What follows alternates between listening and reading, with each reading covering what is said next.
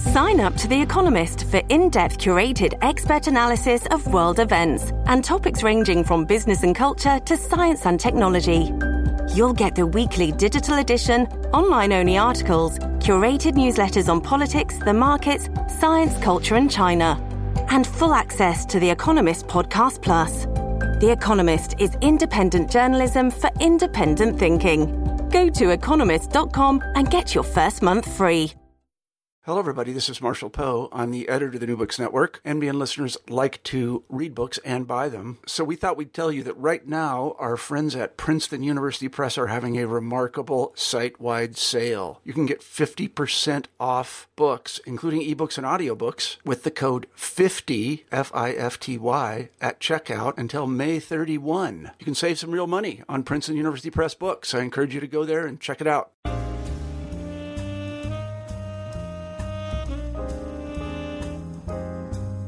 Good morning, Dr. Mia Mask. How are you? I'm fine, Angela. How are you? I'm well. I'd like to welcome you to the New Books Network African American Studies. Thank you. Today we will talk to Dr. Mask about her book, Divas on Screen, Black Women in American Film. So, tell us a little bit about Divas on Screen. Sure. It is a book that developed out of my dissertation.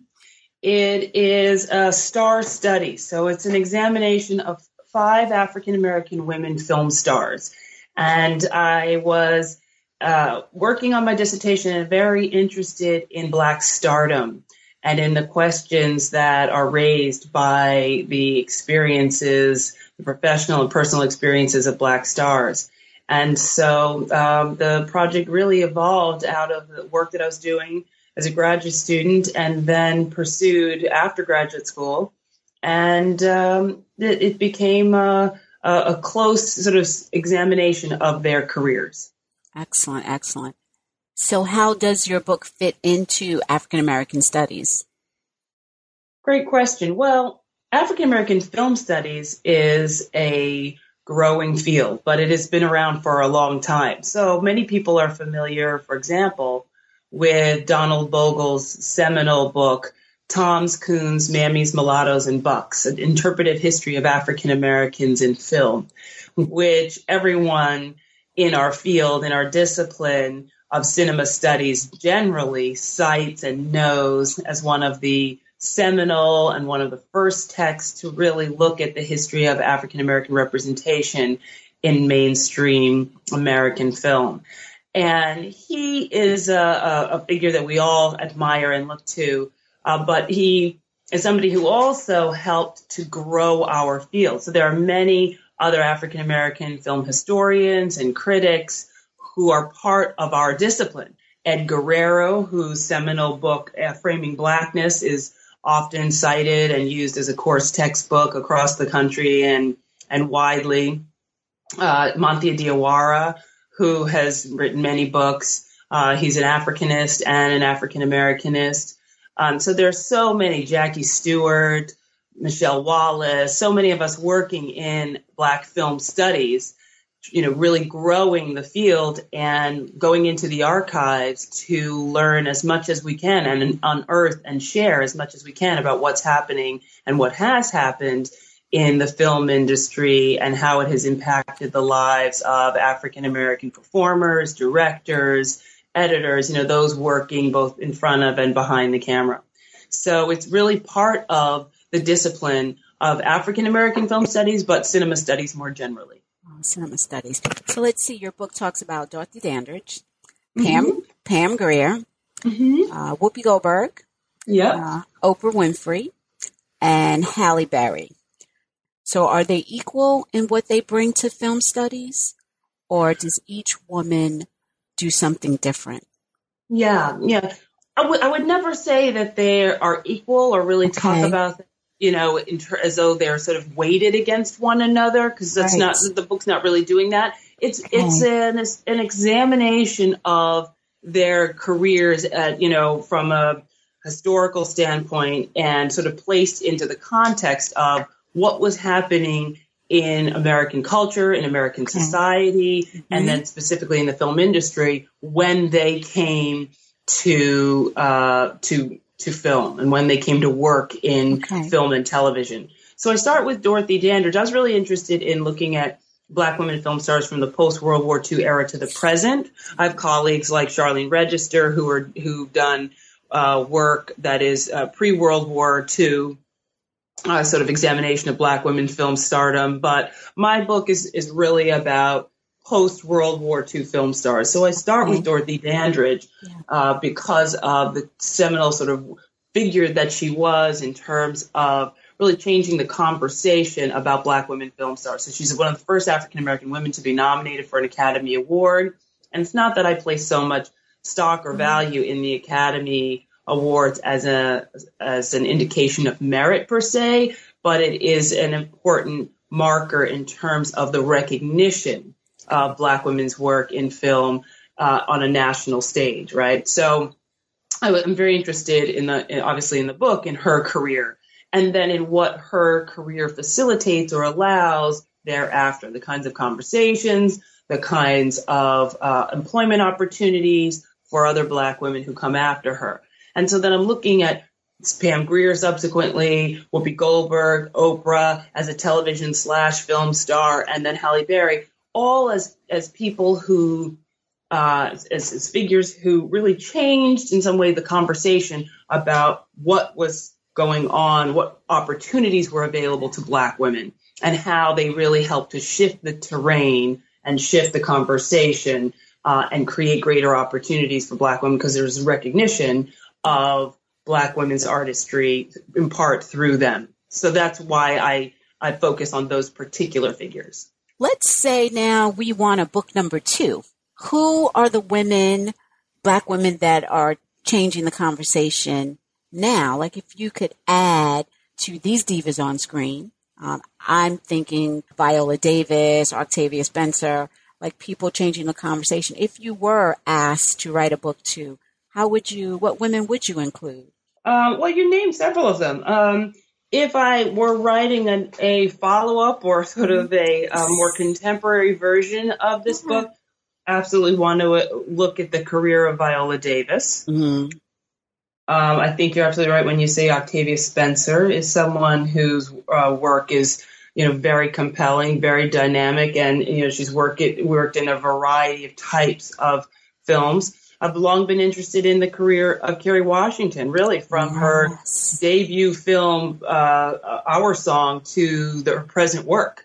I've been a student of her career for a long time, so I think Kerry Washington's been somebody that I've watched, grow and evolve, and have been excited about her work from the beginning. Let's see. I'm actually also interested in some folks who are not American, but who have worked in American films. Tanda Newton among them. So there are many Black women, now who I would love to interview, love to write about. I've sort of moved on to some other projects, and I'm not doing that work right now, but they're absolutely Viola Davis and Kerry Washington are chief among, 2 I'd like to. And then for some women directors, I'd love to interview. I'd love to talk with Shonda Rhimes about her enterprise. Right. I'd love to talk with Ava DuVernay about her work. Absolutely. So there, right. I've continued to be a big fan of Julie Dash's work. I mean, she really is the founding matriarch in some ways of Black women's work as director. So there are lots of women who work both in front of and behind the camera that I think are important. It's good for us to know that in front, who we see on the screen, as well as who's working the cameras and writing the stories behind the screen. I love the cover of your book, Pamela Grier, her afro, and I want you to speak a little to that, because you can feel this difference with Black women and their hair today, who we follow. Tell us just a little bit about this cover and how it really speaks to the power of the Black woman today. I think that we chose that cover, from one of the Pam Grier star vehicles, because Pam Grier's star persona was such an important such an important part of thinking about the impact of Black Power and the Black Panthers and the Civil Rights Movement as it informed African Americans' desire to see more realistic images of us on screen. We really wanted to see powerful, strong women, powerful, strong Black people, and her Blaxploitation star persona embodied and, really, she personified that strong, self-assured, confident, no nonsense feminist sensibility. And, it's not just her hair, but even in the gaze, the way she's returning the gaze of the onlooker, her whole, sort of energy in that still, but in those films in general, I think is important in terms of, kind of creating a very strong feminist stance and persona. So we love that, the press loved that image. It was one of several that I suggested to them. But we also love, obviously, the natural hair. And, she's Pam Grier is just such an important icon. And we thought that image would really speak to the strong images of Black women that we're trying to, present in the book. Why do you think readers should pick this book up? It's a fun read, most importantly. A lot of people tell me they've enjoyed it when they read it. And it will help you put things into perspective. I mean, I'm very interested right now, actually, in looking at Beyonce's Lemonade, as many of my colleagues are, to sort of think about and unpack what she's doing, in her work. I haven't done as much work on musical artists, but I am interested in understanding more about, Beyonce and her, star persona. But I think it's important to look at, for example, the star persona of Pam Grier, because when you think about even a film like Austin Powers, right? Beyonce appeared, she's doing a kind of version of Cleopatra Jones and Foxy Brown, and I think a character named Foxy Cleopatra, right? So there are ways in which I'm interested. I think the book is useful for anybody who wants to think about Black women's stardom, whether it be in film or in the music industry, to look at the careers of, say, Pam Grier, for example, and even Halle Berry and Oprah and these people, to think about what did they do? How did they do what they did? And how did they bring a performance style, a sense of Black womanhood, Black feminism to the fore and to the forefront in a way that, like, we even see figures like Beyonce picking up on it, and for subsequent generations picking up that baton and moving forward. So I think readers should pick up the book if they're at all interested in popular culture. Okay, excellent. These 5 women are like the pillars, right? Our pillars of those who are coming afterwards. Just like you said, Beyonce's picked up a little bit of Pam Grier, and we have talk show hosts who have followed because of Oprah. Excellent.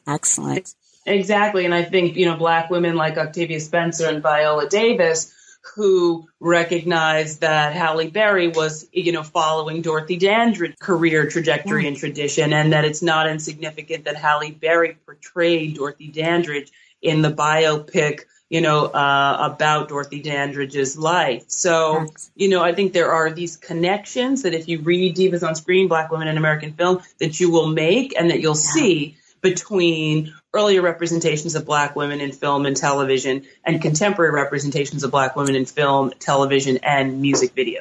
Do you think the representation has changed of Black women on TV?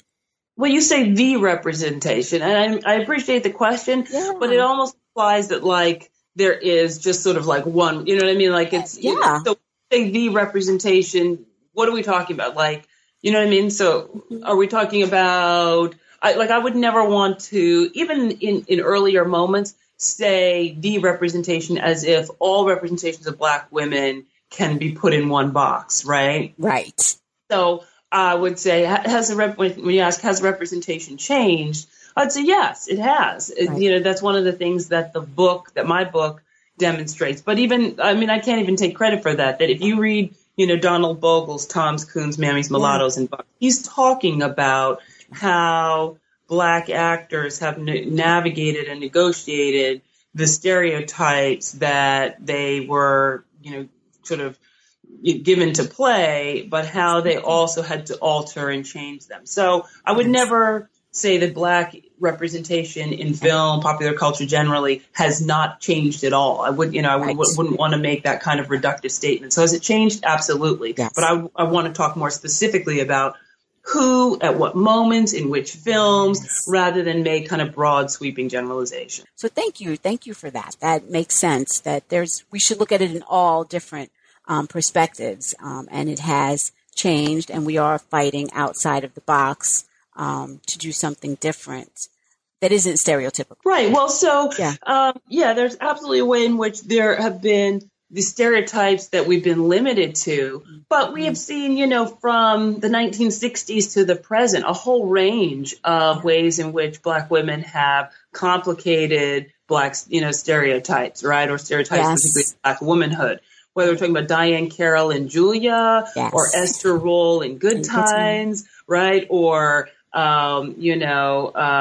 we could talk about, very contemporary stuff like Kerry Washington in Scandal, or, sort of the work of women in science fiction. There's just been a range of images. And I think what the problem is that there have been so few that we tend to think that, okay, Black women have only ever played one kind of role. But if you really look at, this is the point of my book and the point of the work of many other people in our field. If you look more closely, there is a broad range of things that people have done. There have just been too few opportunities and too few roles. And then there are some wonderful shows that are available now. I'm watching Ava DuVernay's show, Queen Sugar, right? And so, and seeing wonderful performances there. So it's, not only in the Shonda Rhimes enterprise, but even in some of the new work by Ava DuVernay and other people, we're seeing a greater range. But there are roles there are complicated roles that have been out there, and a variety of things that have been on television. There have just been so few, and they just have not had the kind of support that other mainstream television shows have had. I have not watched Queen Sugar yet, so that thanks for putting a little plug in there for that. So, is there something you want to add to the conversation before we say goodbye? And then I also I'm giving you two questions, so forgive me. You said that is there something like you're working on now? Well, so in addition to Divas, I have two anthologies that are currently out. One is about, it's a collection of essays about African-American cinema titled Contemporary Black American Cinema. And there's some great pieces in there. Ed Guerrero has a wonderful piece in that book on Bamboozle. So we're really proud of that anthology. And then more recently, Ian Strong, a Bahamian scholar, and I put together an anthology out of a conference that Ian organized in Nassau, Bahamas, a Sidney Poitier conference. And that book is Poitier Revisited. And it's a sort of examination of the Poitier catalog of films. There are many wonderful essays in there from our colleagues. And I'm currently working on a book on the African-American Westerner. So, yeah, there are a lot of projects out there. Okay, excellent. We'll have to have you back again to talk about Sidney Poitier. Is there anything additional you'd like to tell us before we let you go? Oh, just thanks for having me. I hope folks can pick up the book. There's just sort of a lot there that I hope will encourage people to think about what has transpired in American film and television and the relationship between the past and the present to kind of understand some of the connective tissue between Pam Grier and her beauty, strength, and sort of feminist persona in her films and how that has sort of impacted contemporary women's, Black women's work in popular culture. Thank you very much. Thank you for having me. Take care.